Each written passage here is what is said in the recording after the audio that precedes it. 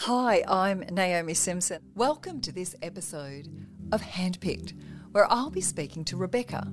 Rebecca has had a long journey as an entrepreneur with many businesses, but she particularly wants to know how I manage my time and what I focus on. She's also interested in things like personal brand. Rebecca, it's so good to see you. Now, maybe for our listeners, you can give them a little bit of insight into your business journey and why you're here to ask me a few questions. Thanks, Naomi. I have been in business, I think, all my career. I've always started my own businesses. I started out as a band manager at age 20, managing my favourite band, built that company over around 10 years. Then I decided when I hit 30, it was time to get into tech because I didn't want to go to gigs for the rest of my life.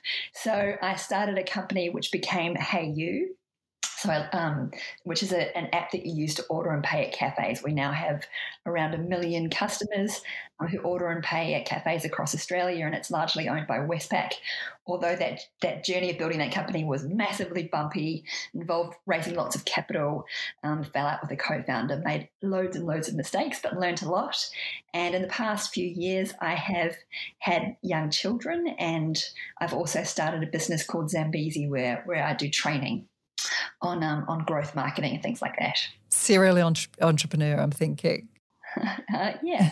Well, I think maybe I'm just still looking for the right thing, actually. What questions have you got for me? Well, I've always been a huge fan of yours since, you were actually one of the probably a big part inspiration for getting into the tech business, where I never thought that I could be a tech founder, even though I thought it was super inspiring. I just thought, I don't look like Mark Zuckerberg. I'm not a engineer, but I remember seeing you on Koshi's Business Builders, and I knew Red Balloon, and I was like, wow, if she can do that, then maybe I could do that. And it made me start thinking about ideas. So thank you for that. And there's a lot of things that I want to ask you because I am always inspired when I look at everything that you've done and also just who you are and the way that you are. So my first question is around focus.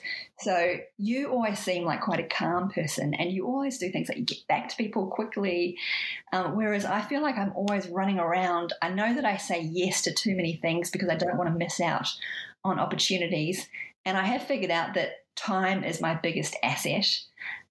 But I'm quite bad at managing it. So I want to know, how do you choose what to focus on and ensure that you stay focused? Well, firstly, I'm so glad that I look so calm because often I'm, pedaling as fast as everyone else is. One of the things I do remind myself is every day is it'll be okay. A friend of mine is a neurosurgeon and I am always like feeling that everything is life and death and quite dramatic. And when you realise that there's other people who are really in life and death, you kind of go, what's the worst thing that can happen today? Nothing's ever as good or as bad as you think it's actually going to be. So focus for me comes from, is this my swim lane? Is this the thing that I am best working on now? Or is there somebody better able to do this job? Am I bringing my best skills to that? And that has taken years and years of discipline. I have a new partnership. I've been in business partnership with David Anderson for 4 years when we created the Big Red Group. And what was wonderful is to understand the sorts of strengths and skills he brings to the business, which are completely different than mine, but we're completely aligned when it comes to our values.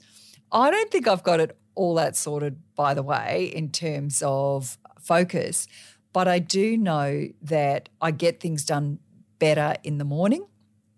And I also know that I'm not that good in meetings and I find endless meetings are often not that productive. So I ask myself the question, does this need to be a meeting? Could it be a 6-minute stand-up? Why are all these people in the room? And it's easier in the startup circumstance when you might be 6 people than it is when you're running 120 people because you feel like you kind of have to include everybody in the conversation, and that can be really quite challenging for me when I'm just like, well, come on, can't we just do it? So I don't think I've got it all sorted out. So in terms of focus, I think what can I bring my best skills for? My purpose does drive me.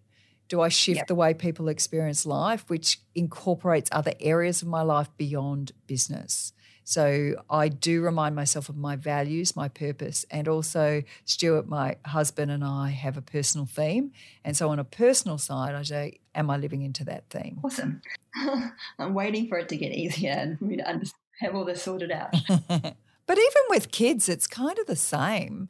Like I remember, is this like an essential thing that they may remember or not? Like, what are the things that other people can do to support? And that includes things such as childcare or people helping you in the house or whatever. Whereas I just wanted all the good bits. I wanted to do the bath time. I wanted to do the readers. I wanted to do things. I wanted to be able to go to the school. Funny now because my kids are in their 20s and I say, oh, don't you remember I went to school and I did tuck shop and they go, no. It was important, but it was important for me. So I felt I was doing a good job, but I gave up all the things that were not essential. So. What about things like you must get asked to do a lot of things. You must find yourself having to say no a lot. Is that true? Is that the case? And how do you say no? To say no elegantly is quite a challenge. People ask me all the time for mentoring and I go, oh, I'd be crap at that. I just tell them what to do and that's not the basis of great mentoring. Is about somebody asking you deep questions and being able to learn from your experience, not telling somebody to do. So, I get lots and lots of requests. I get lots of requests of you should invest in my business or you should donate to my charity. And then when I say, look, thank you so much, this is my chosen charity, or thank you so much, but my dance card is full at the moment, some people get a bit shirty with that, and that can be challenging. But I have to always think, a bit back to focus, how can I support more people more often in a way that is scalable? And so after the first series of Shark Tank, when, the inbox was full, invest in my business, look at this proposal, can you listen to my pitch, will you come to my pitch fest? I just couldn't do it all. And I said, well, how do I impart what I do know? And that is, I literally, when I wrote Ready to Soar, it just came out because I could picture that person on the set asking me all those questions, and it was just really easy when I knew who I was talking to. Awesome. You mentioned before about understanding that things are not life and death and nothing is as bad or as good as you think it's going to be. But I still find myself getting pretty stressed, and I try things like meditation, sometimes not as much as I should. But if something isn't going right, I find myself lying in bed at night and the same thing going round and round and round and round in my head, and I try to shut it down. And I was just wondering if you have any tips for, I'm sure lots of business owners have this challenge because you care so much about what you're doing, right? And so how do you care so much but not let it drive you crazy? The most important thing is A is to breathe, but B is just to think through what is the opposite. Like take the time to say, this is my viewpoint. Is it the only viewpoint? Is there many other viewpoints and not just one? But sometimes we get really attached to being right. And as founders or owners of the business, we can't hear anybody else. We can't listen to other people. And so because we're just like, no, it's this way, it's this way, it's this way. And sometimes we employ people around us and we go, oh, I wouldn't do it that way. Well, that's why we've employed them because they're going to bring different strengths and skills. So I find that sometimes when I'm losing sleep, it's because I get into this position of I think I'm right and everyone else is wrong and I'm not listening. And so I have to just breathe and coach myself and say, what's another viewpoint? What is another way? And to really come from a space of my responsibility as a leader is to listen with two ears and speak with one mouth. And I usually find that when I'm losing sleep, it's because I'm attached to something. I'm like, no, it's this way. But it's not just one way to grow a business. And, if we learned something else from Shark Tank, it was, the 5 of us had very different approaches to how we would grow those businesses. So just check in with yourself. Is it because you are needing to be right? And if so, just give it up. That is good advice. I've looked back in the past. I had a falling out with someone once, and I looked back at it and thought, gosh, if only I'd thought about that with a bit more, because in hindsight, you have more perspective. Yes. And when you're under fire, you get kind of all tense and everything, and actually your brain is unable to work in that moment. So that is the time to go for a walk, to draw a picture, to just do something completely else so that you can come to it with a fresh view. Thank you. So my last two questions are around your personal brand, how you've built your personal brand. So one is I've seen that you've built a great business, but then you've expanded out to writing books, to speaking, to building NaomiSimpson.com. My question is, why did you choose to do that? What do you get out of it? And what are some of the kind of important steps that you took? Yeah, I don't know if it chose me or I chose it, quite frankly. So back in the day, Red Balloon had no money, and marketing, I didn't want to put myself on the own website, but I do know that building trust for a brand is really important. And if people know the founders and know the owner, they kind of, especially in the online space 20 years ago, there was no trust for anything online. And so for me, the first thing I did was get out from behind the website, and that was quite a deliberate strategy to build trust. So NaomiSimpson.com was so that people could know me as a person. And in hindsight, it was incredibly forward-thinking. I didn't realise at the time, but being authentic, transparent, and being able to show who I was as a leader. Over time, that evolved, because what I realised is while I was serving a small business community through Red Balloon, and that's the experience partners, I also wanted them to have trust in the Red Balloon brand, that if we were promoting their product, they were going to get customers. And so that was the only reason I did it, was to build trust without actually calling the business, Red Balloon, Naomi Simpson, blah, blah, blah. I didn't want to be like Dick Smith and have my name as the name of the company. So that's why there was this kind of side content, support small businesses everywhere. And in so doing, I have a deep belief that our job is to give, is to make the world a better place, and perhaps my special skill is the experiences that I am having and learning, and the hard lessons I'm learning, and the things I'm getting wrong too, and why not share those with other people? So that's why I did it in the first, was to build trust for the brand. But then after being 10 years of CEO of Red Balloon, the thing that happened was I was on the outside. I was a non-executive director, and it actually gave me an avenue to support our community in a different way, doing Shark Tank, writing books. The writing of the first book, Live What You Love, was because LinkedIn asked me, what would you tell your younger self? And a 700-word blog post turned into 7,000 words. When I spoke to a publisher, she said, just keep going, get to 70,000, and we've got a book there. And Ready to Soar was because I could see the pain that so many startups were in, and they just didn't know where to go, and they were getting a different opinion from anyone, and I added another opinion to the mix. So that's where that came from. So I would argue that I have not built my personal brand. I have argued that I built my reputation. And the term personal brand has always kind of bothered me, because I'm a marketer, and it implies that I see myself as a product, which I don't. I see that I was given the gift of the gab. Why not use it for good rather than for evil? And that it is my job to support other businesses. My father started a small business. I've always believed in small business. Oh, that's a really nice way of looking at it. Thank you. So my last question is really a personal question for me, because I have just written a book, and you have written 2 best-selling books. And so my book comes out very soon, and I would like some advice as an author. The process that you went through, I know you found a publisher and then released the book, but was there anything that you did that you thought was particularly effective in marketing your book? Or is there anything is there anything you'll do differently next time?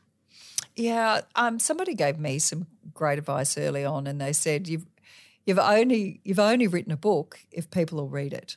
So it is all about the reach and keeping your book in print. And whilst I say print, of course, electronic versions go on forever, but there is nothing like flipping through the book. Yeah. I have read your manuscript for 138 Dates and I absolutely loved it. It was a complete romp. I thought I was just going to have a skim through, and I found from the very first paragraph I was in, it is a story and it is a tale. So just tell us a little bit about the process of what it was like for you to write 138 Dates. Sure, thank you. So I have written business columns for a long time. I started a blog years ago, which became a New York Times column. It was really my business journey about what I was learning every week. And I was speaking to a publisher about turning that column into a book. I started writing a business book, and I just found it like, I got up every morning and I found it a real struggle. I was like, I thought, I'm just like we said before about what am I best at. I thought I am not the best person to write this book. There are people like Naomi who are much better than me and have had a lot more success in business, who can write a better business book than me. But I thought, what story could I tell to add the most value to people? What is the biggest challenge that I've had in my life, which I could share about? And the biggest challenge I had was that I was 34 at one point, not too long ago, and I hadn't been on a date in 10 years. And my first partner had been killed in a car accident, and I got myself into a bit of a fluff. I felt embarrassed to put myself online. I was scared of getting rejected, and I just got stuck. And then I just had an awful Christmas morning again at my friends of my parents, waking up on a fold-out bed, and I realized, unless I do something about this, I'm going to miss out on having a family. I'm going to miss out on what is the most important thing in my life that I want more than anything else. And so I set myself this goal, which was to go on one date every week for a year. And so I set the goal the same way that I set my business goals, and I approached it kind of with the same kind of rigor. And the book follows my journey, both building the business, but also 3 years and 138 dates. That is 138 different men across Sydney, San Francisco, and New York. All the awful rejection, humiliation, lots of terrible mistakes, and, letting go of grief. It's really a journey of personal growth. It's a journey about becoming the right person as much as finding the right person, with luckily a very happy ending. Yes, well, that's a spoiler alert there. But also one of the gorgeous things that I thought when I read the manuscript was your business journey sits underneath it. And what that shows me is none of us operate in isolation. So, if you're busy at work and the wheels are falling off at home, it doesn't work for you. That we are whole people as business owners. It's our whole life, not just, here she is the business owner for this minute and then over there she's doing something else. And I thought that you crafted the book beautifully in terms of how you sat your business journey underneath and the challenges that you were going through as a founder in your business. So 138 Dates, absolutely worth the read when it comes out. Thank you very much, Naomi, and thank you for reading it and for all your enthusiasm and advice. I really appreciate it. So thank you so much for coming on Handpicked. We've loved it. Really great insights for our listeners, and look forward to hearing the success of your book.